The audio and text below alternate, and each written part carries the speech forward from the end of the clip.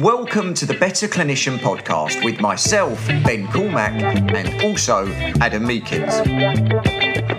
The Better Clinician Project brings you high-quality education at a ridiculously low price.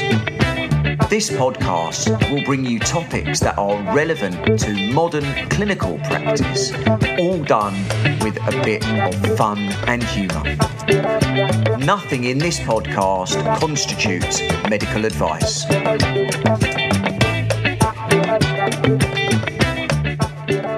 So it's that time of the month again. We are back for Thoughtful Thursday. And as usual, we are going to flex our intellectual brain cells or brain cell. It'll be just the one. Yeah, just the one. When they talk about having two brain cells to rub together, I don't even have that. But this is the part of the month where we answer questions from the BCP community and give our unbridled opinion, unfiltered opinion. Are you ready to do this, Adam? I am. I do like a Thoughtful Thursday, mate. I like the freedom to be able to express my unfiltered, very biased opinions, actually. So I was going to say, I'm not sure where that came from. No, they're not unbiased. They are very biased opinions. So no, I am ready for this, mate. I'm looking forward to this one. Yeah, absolutely. We don't have to talk about evidence and shit and all I don't have to find anything to justify what I'm saying. Yeah, it's great to have that freedom and flexibility sometimes. Yeah. Well, some people always have that freedom and flexibility. They do. Yeah. Right. So the first one this week is from our staunch, solid, upstanding BCPer Matt Parcell down there in Devon and Exeter. Would we call him a core member? Yeah, I'd call Matt a core. He's pretty solid, but I think if you cut Matt open, he'd be yellow and blue inside. Why yellow and blue? Aren't they our BCP colours yellow? Oh, well, of course. Okay, yeah. I'm with you now. Sorry, I wasn't on the same train of thought. Yeah, I'm thinking, I'm sure that after 4 years of having like a logo and stuff. So it'd be like a stick of rock with half yellow, half blue and BCP written around the outside of it, yeah. Yes, he has no internal organs. It is only a core of the BCP. Anyway, so Matt has asked, how do you manage clinical uncertainty? Any top tips? Do you discuss your uncertainty with patients, taking them through your thinking process? Are there any possible downsides to being so open? Yeah, great couple of questions. In fact, there's probably about 3 or 4 questions in one question there. So, it's a good topic, this, and it is something that I think, first of all, needs to be discussed and talked about more, because I find that this topic is often glazed over and sometimes just blatantly ignored, because a lot of people assume expressing uncertainty means you're lacking knowledge or ignorant, and therefore you don't know what you're talking about, and you should never be able to say I don't know, because saying I don't know, as I say, is a weakness. And I think completely differently now. I actually think it's good to discuss this topic, and I actually think when people say I don't know, I think it's a sign of strength. It's a sign of humility.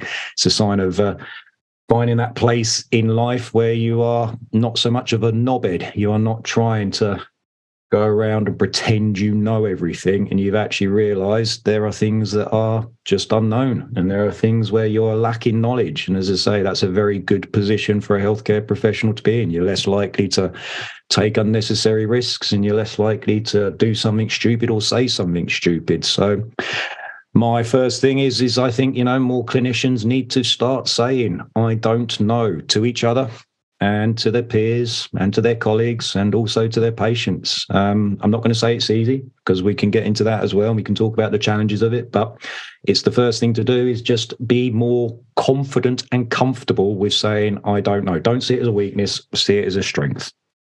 Yeah, I think maybe I say I'm not sure more than I don't know, if that makes some sense. So I do agree with you. I think the great example is like non-specific pain.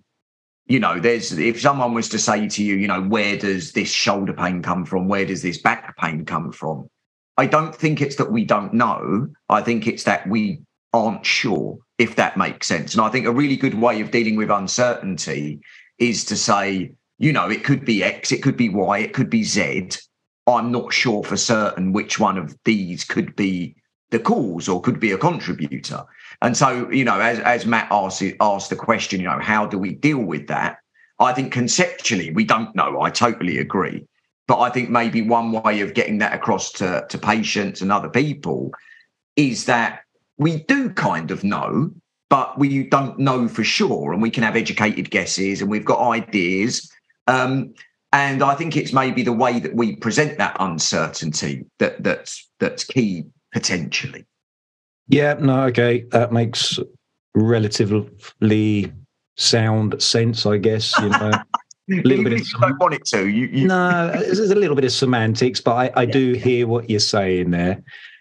Saying, we're not sure rather than we're not knowing, I think is, it's okay. And I think that's the other thing I do is it's not that I say I don't know. Yeah. I also like to say that we don't know, as in the collective body of our profession. Absolutely. It's not just me that is uncertain here, it's everybody else. I'm just expressing it where I think a lot of other people are not. They're hiding it, or they're giving their best guesses or their very poor guesses to this uncertainty rather than just saying we don't know. So I think that's probably the way I would probably manage it, is just saying it's not just me that is uncertain here, it's all the other physios and all the other healthcare professionals based on the information that we've got. We just don't know.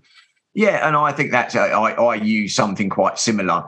Sometimes when I'm teaching and stuff, I'll say we don't, I don't know, or I'm not sure, and then I'll probably preface that by saying, but I don't think anyone else does either. Yeah, that's a good position to be in. Yeah, although other people may think they know, they probably don't. Yeah, exactly. So we have this kind of. But again, I think, expressing that, as you say, firstly, is kind of admitting it to yourself and admitting it to others. But I do think that it's worth working on, to some degree, minimising some of that with a patient in the sense of, I think we should still give people some options of, it's like, again, I'm going to go back to my specialist area. I might say, well, it could be a muscle, it could be a ligament, it could be a tendon, it could be a zig-a-zig-R joint. And, we can't be sure. We don't have tests that tell us, but it doesn't maybe matter that much if we were to be more specific. Yeah, I think the other thing I like to do when I'm trying to discuss uncertainty is do it by telling people what we do know more certain before I start getting to the areas that I'm uncertain. So pretty much like you said, it could be this, it could be that, it could be that. But before I start saying that, I say, it's not this. It's definitely not this. I can be quite certain that it's definitely not this, this, and this.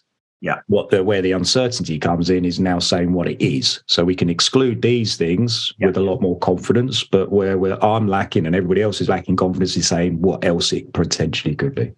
Yeah. So I have a little saying that I use again when I teach, which is, I can't tell you exactly what it is, but I can probably tell you what it isn't. Yeah, I think we're much better at saying we don't know what it is a lot more than it is what we think it is. Yeah, but I think there's as an exclusatory process, I think there's a lot of value in that. Yeah, absolutely. Yeah, I think sometimes patients are, they may be thinking it's these things, and we can sometimes say to them it isn't, and I think that's useful. I think that's ticking off these things that it is unlikely to be is a good place to start when you're talking about pain and disabilities and the causes of that. Yeah, but I mean, that's reassurance, isn't it? Mm-hmm. That's reassurance, is that people are often, again, we know this from some qualitative research. People are worried about, is it something serious? They're worried about, how long is it going to last for? All of these different things. What's the likely prognostic factors? And actually, when it comes to lots of non-specific conditions, I think there's lots of things that we can tell people about. There is a whole multitude of things that go into a narrative. Where it's uncertain is this exact label that we put on it. Yeah.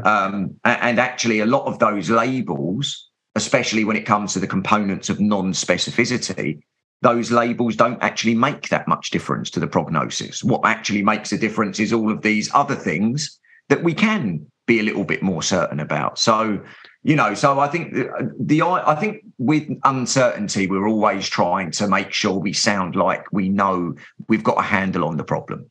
Yeah, and I think that's a massive key point is being confident in this uncertainty rather than being, unconfident, lacking confidence, because as I say, that I don't think is tolerated very well. So, expressing your uncertainty confidently, not because you're ignorant, but you're expressing it based on what you know, because as I say, being uncertain doesn't mean you don't know anything. It's a common misconception. So, if you've got the confidence that you know stuff and that you're still uncertain, then I think that's much better tolerated. Yeah, and that goes back to Matt's point here. What does he say exactly? He says, do you take them through your thinking process? Absolutely. And I think I will often say, well, I think this because of this, this, and this. Yeah. One of the ones I use quite a lot is explaining again how we're uncertain, or how it's very unlikely that we'll be able to give a single sole structural diagnosis for shoulder pain, which is what I see a lot, based on the simple anatomy. Everything sits so fucking close together around the shoulder. Yep, and, just sometimes getting some drawings up or getting a picture up and showing them how the long head of biceps sits millimeters between the supraspinatus tendon and the subscapularis tendon. And then overlying all of those tendons, you've also got the subacromial bursa, which could also be a source of their symptoms and pain. And just as you say, discussing the reasons as to why there is very difficultness, or that's terrible grammar, why there is... I'm still jet lagged, all right, from my... It's not just your terrible education. It might be that as well.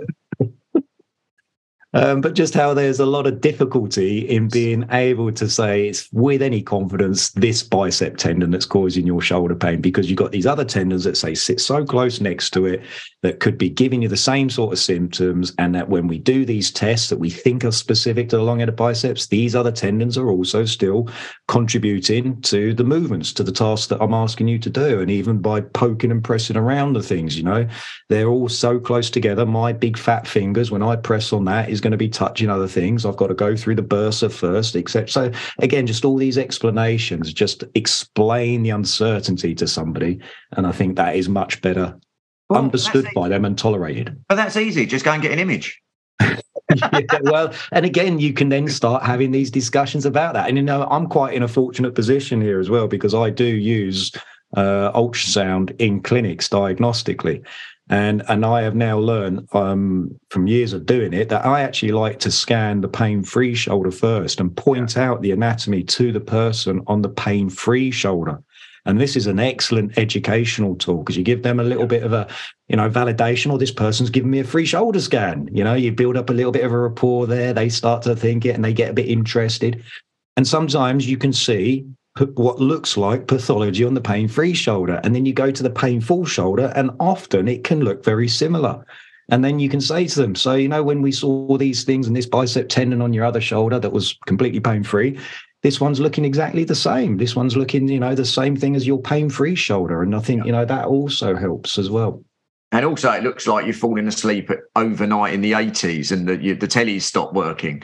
Oh, the fuzzy grey. Yeah. The fuzzy, yeah. It's just particularly with my scanner, it's getting a bit old. It's a bit outdated. I think we need a new one. I need to get the trust to try and dip into their pockets, which is no easy feat. Yeah. So I think to summarise with Matt's question there, I think we'd probably agree, it's being able to admit to yourself and to others that, this is okay, that there is uncertainty here. I think there's the point of discussing your reasoning, being able to point out what it isn't as much as what it is. I think there's giving people options, about what it could be, but we can't be certain. There's the idea that, lots of things are a bit uncertain in the body because things overlap, especially musculoskeletal stuff.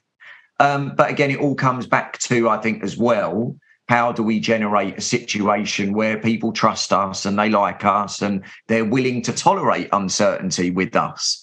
And that's probably really important. But, I do think that it's important to be open. So what might be a downside to being so open? That's exactly what I was just wanting to get into. Yeah, so the downsides of being so open, I always have this dilemma when I talk about uncertainty, particularly when it comes to somebody asking me, well, what type of treatment is best for this?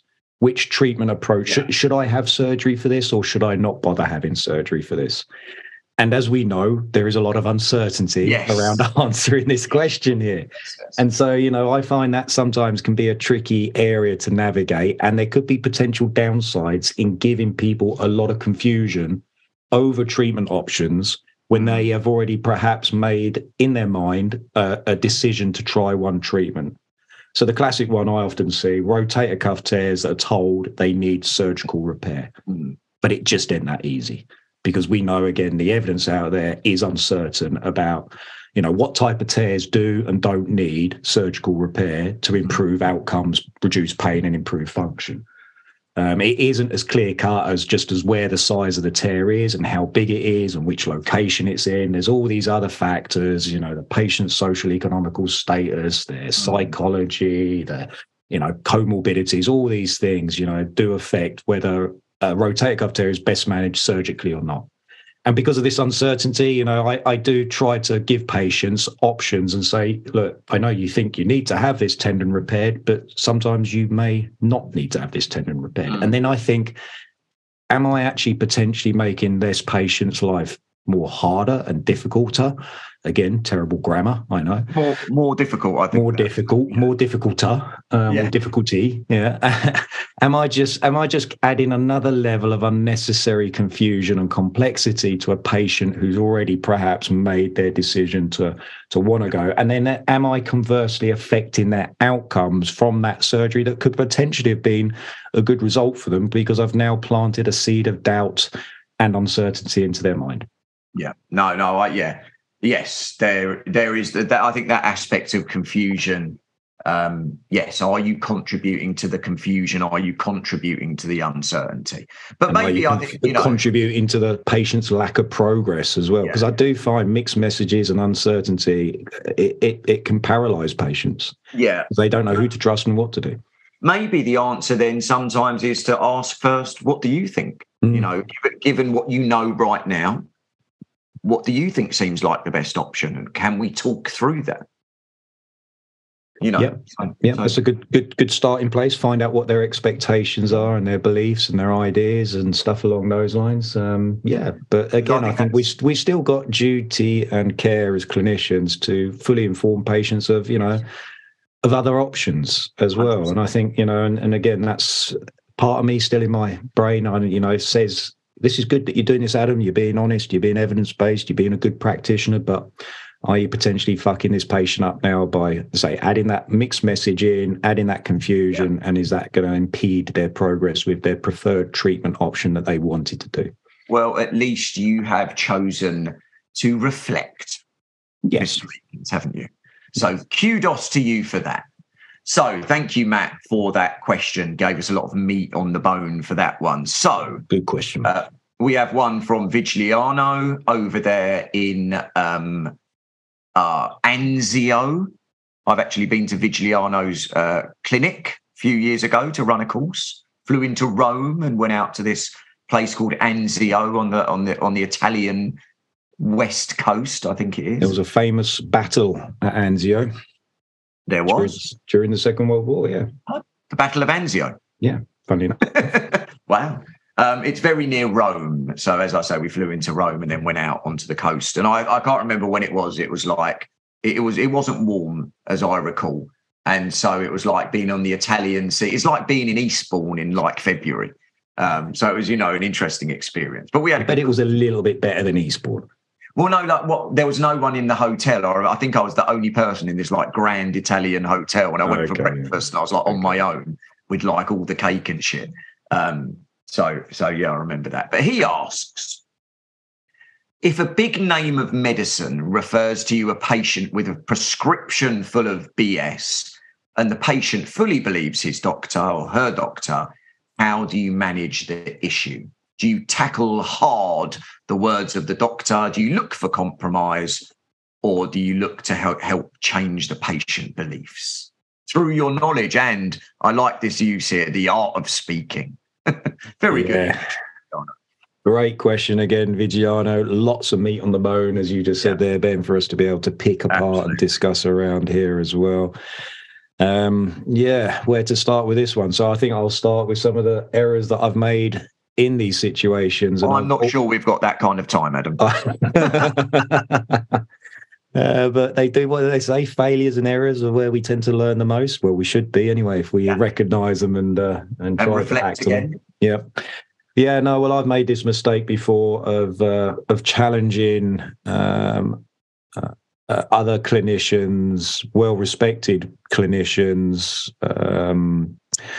ideas and prescriptions that patients have got when they come to see me, and it's gone horrendously wrong.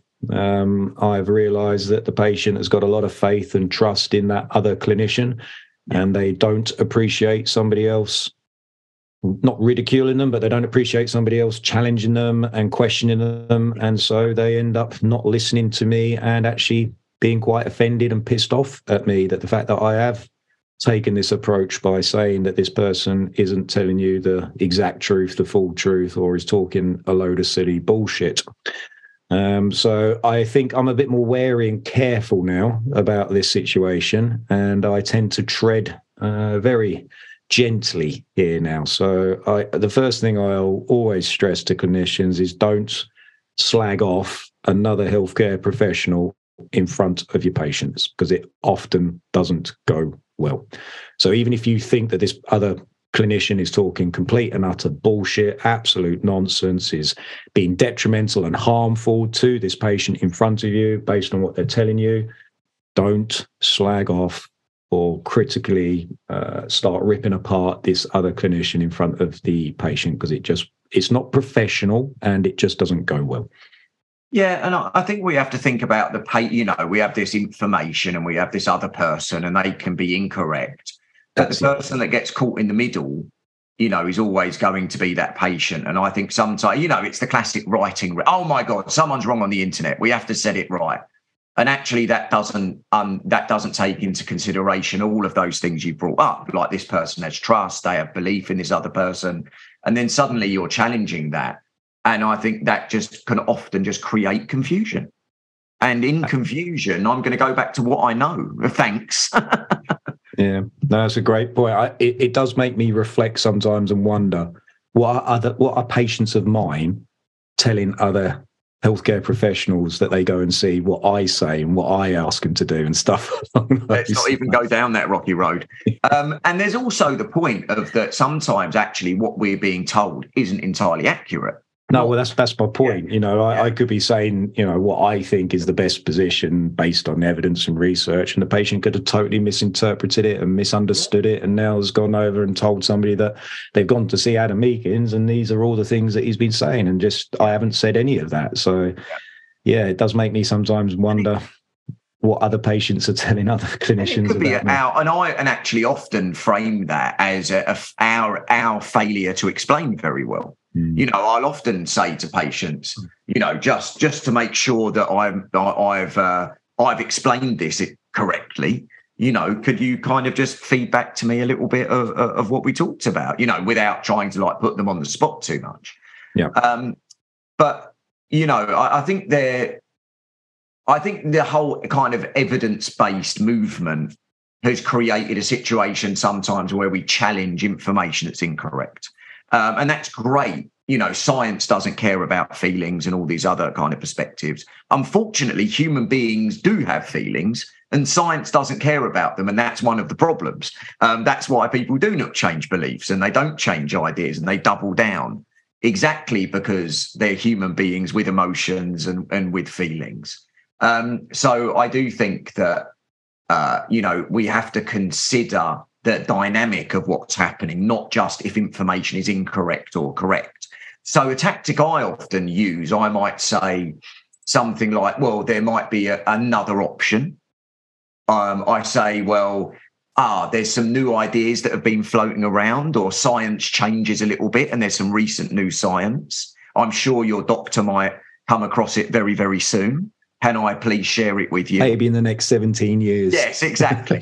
But what I'm trying to do is I'm not trying to say he's wrong. I'm just trying to present that there is another option. Science changes, ideas change. I'm sure your doctor is going to hear about it soon. But maybe in the meantime, let me help you understand that a little bit. So I think it's that direct nature of you're wrong, your doctor's wrong, you're stupid for thinking that. Oh my God, someone's wrong on the internet.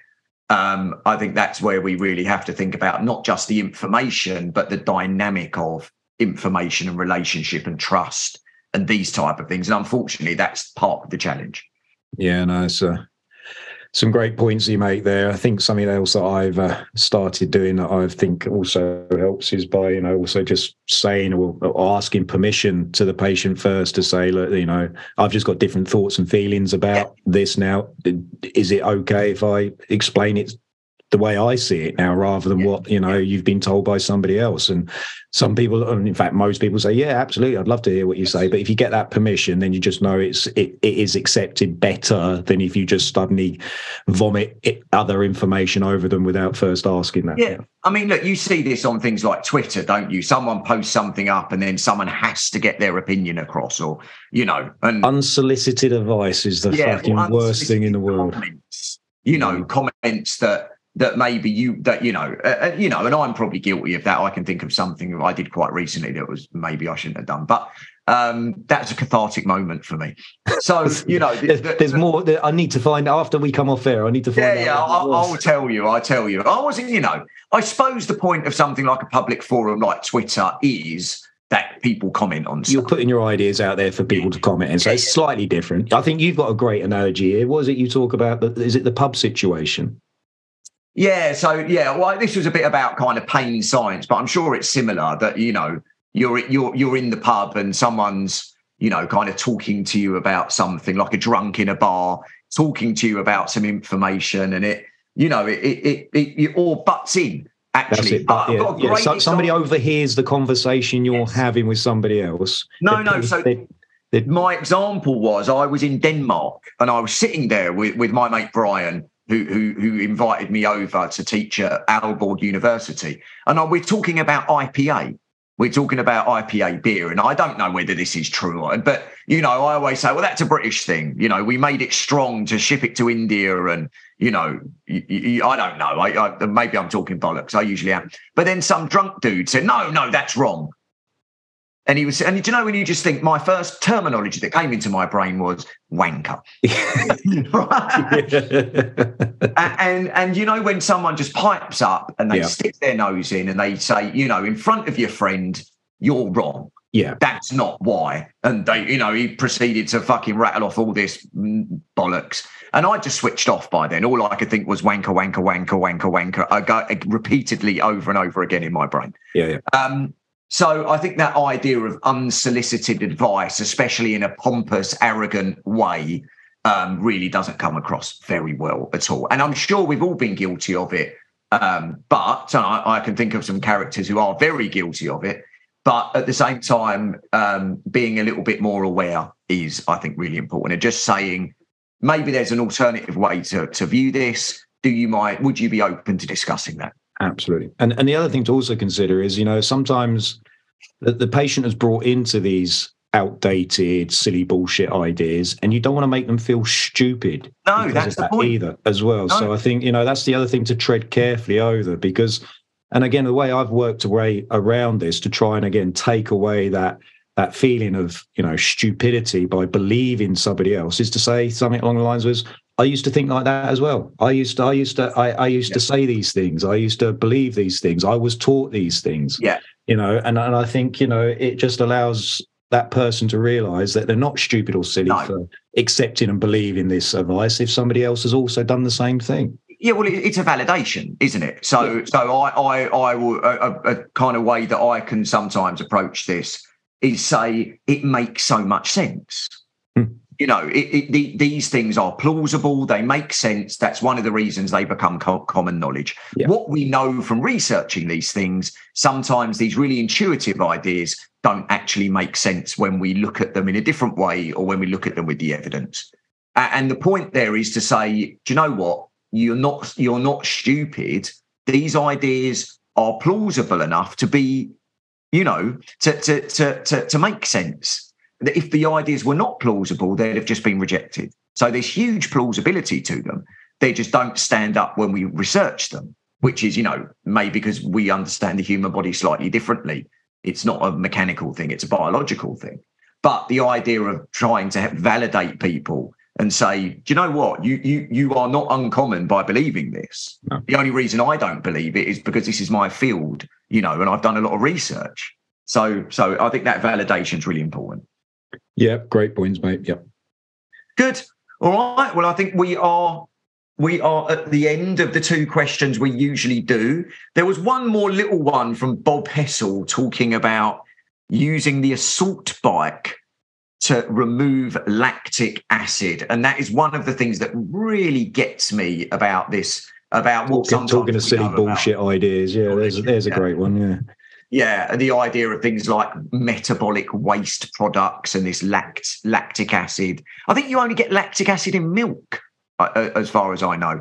There's lactate. No, you do, but your body breaks it down, metabolizes it very quickly, so it doesn't hang around. It's broken. I can't remember exactly what. Yeah, so it's the Krebs cycle. Yeah, it is part of the exercise metabolic pathway. You do produce lactic acid, but you don't store lactic acid in your muscles. It doesn't stay stagnant. It doesn't just sit there causing acidity and damage and harm to your tissues. It's metabolized and broken down very quickly. Yeah, so you would use the Krebs cycle in the absence of oxygen. And the point that I think the problem with the Krebs cycle and the reason it's very inefficient. You use lots of calories to break down lactate through the Krebs cycle. I think maybe use something like 6 calories and glycolysis. Mate, glycolysis. Don't go, because you can end up getting yourself into. Yeah, I'm going right back because I haven't revised the Krebs cycle since bloody 1983. I probably think. Yeah, but it's very, very inefficient to use lactate as an energy source in the absence of oxygen. Yeah. And that's why we obviously use glycogen as a more available source. But you obviously need oxygen to burn glycogen, as I remember. But nothing removes lactic acid like going on an exercise metabolize it. Massage. No, you don't remove lactic acid by doing these recovery cool down strategies. That's not the reason. Yeah, well, any I suppose you could say that any time you are being aerobic, then you wouldn't need to use lactate. But yeah, I'm probably confusing myself now a little bit. I'd probably have to. It just doesn't. Yeah, you just don't need to do any of these low intensity cardiovascular movements or have a massage or do some. Going for a walk would do it to flush out waste products. Because going for a walk would probably be. Anything that's going to be oxygen related will help get rid of that shit. Yeah. I mean, what you're trying to do is reduce the effects of post-exercise soreness. And again, and the mechanisms behind these things and how they reduce your soreness perceptions is very uncertain because it's not all based 100%. Around the physiology. So 100%. I did. I remember doing a project at university on DOMS, and what we know about DOMS is not a lot. No, it's not. I'd say after hundreds of years of research into it, we're still very uncertain about it. I think some of the best reading I've done is old Bas Horan. I think he's a Bas. Is he a Belgian, a Dutchman? I was going to say Dutch, but I don't know. He might be. But yeah, he's done a great paper on. He's done a couple actually on recovery strategies and the evidence behind what does and doesn't work based on what we do and don't know. So I'd recommend his work to go and read around that. Yeah, there we go. And I think we've reached the end of our Thoughtful Thursday for this week. Some good, strong questions this week, weren't there? As we talked about, a lot of meat on the bone. Juicy, mate. I think they're juicy, thick, and meaty discussions. Double tomahawk. It was a 45-day dry age double tomahawk type of question. Yeah, so thanks everybody for those questions. And again, if you are listening in via the podcast rather than being a BCP member, remember, as always, why the fuck aren't you a BCP member? If you've enjoyed this podcast and you've listened to us and you found it useful, then come over and join us on the project, the fastest growing online community for all musculoskeletal therapists, to give you, some sound, rational, evidence-based information around all things in around musculoskeletal therapy and being a musculoskeletal therapist. We don't just focus on pathology. We don't just focus on exams and assessments. We just don't even focus on the fucking research. That's part of it, but there's also a shitload more to the BCP. So if you want to check us out, go on over to our website, www.betterclinicianproject.com, and find out a little bit more. And would love you to have you on board and join us. Remember, no contracts, no commitment. You can dip in and piss off as quick as you like if you don't like it. We don't mind. We won't hold it against you. Well, a little bit. Yeah, maybe a little bit. Yeah. Maybe a little bit. All right. Great. Thank you so much. Cool, guys. Speak soon. Thank you for listening to the BCP podcast. If you would like to check out the BCP, please go to www.betterclinicianproject.com. There we have literally hundreds of videos on clinical topics, exercise examples for rehabilitation and research reviews, alongside features such as Thoughtful Thursday. And please tune in again